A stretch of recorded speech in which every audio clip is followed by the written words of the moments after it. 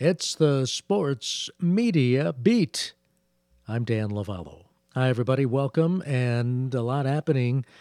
Here we go. Will there be a Major League Baseball season? The commissioner has invoked this 60-game schedule, so there are a lot of television sports networks out there hoping and praying that they're going to get fresh content.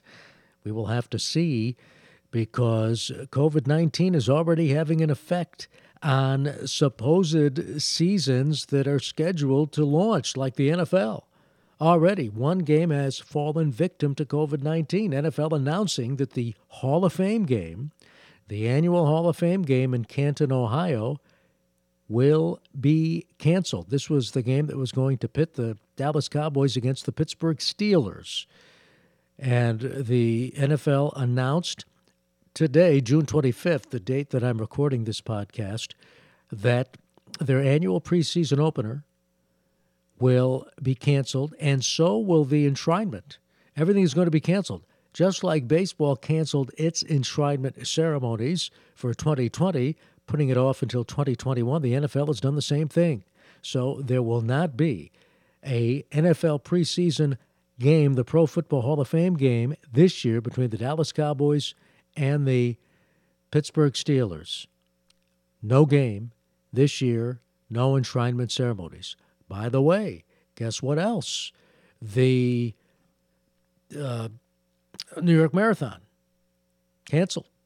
No New York Marathon in 2020. So that takes a hit. Tell you what, a lot of things are taking hits. ESPN, the ESPY Awards, which were televised on ESPN, the latest ESPY Awards averaged 482,000 viewers on ESPN and ESPN2, smallest audience on record. And this event dates back to 1995. 482,000 viewers. To put this in context, the previous low was 2011, when they had 1.98 million viewers. Now, this year's ESPYs was tape delayed, didn't have its usual live audience. But compare that to last year, when 3.87 million people viewed it. And you see what happens when, sometimes you don't have live telecasting, or you're going through a pandemic like this, and how it affects sports. Even the Belmont Stakes took a hit. That was on Saturday. The race portion of the Belmont Stakes, usually the last leg of the Triple Crown for thoroughbred racing. This year it's the first leg, played in front of no fans, no spectators. Well, that got a 2 rating and 3.33 million viewers on NBC. Smallest audience for the race since at least 1993. Previous low, 4 million in 1996. Also the least watched Triple Crown race ever. By the way, 'Tis the Law won. But not good. However, how about this? It was the most watched event, sporting-wise, for the weekend. I think part of it is the weather was nice and a lot of people wanted to get out. For example, NASCAR. Now, part of this, and we don't have the Monday numbers, part of this from a NASCAR perspective was the race was eventually rained out. And they ran it late on Monday afternoon into early Monday evening. Exciting finish, by the way. But NASCAR on Sunday on Fox got a 1.3 share, 2.06 million viewers. Final round of the PGA Tour Heritage Tournament in South Carolina, Hilton Head on CBS, also rain delayed, but they played to its conclusion, and the coverage eventually switched to the Golf Channel. Well, that got a 1.3 share, 2.04 million viewers.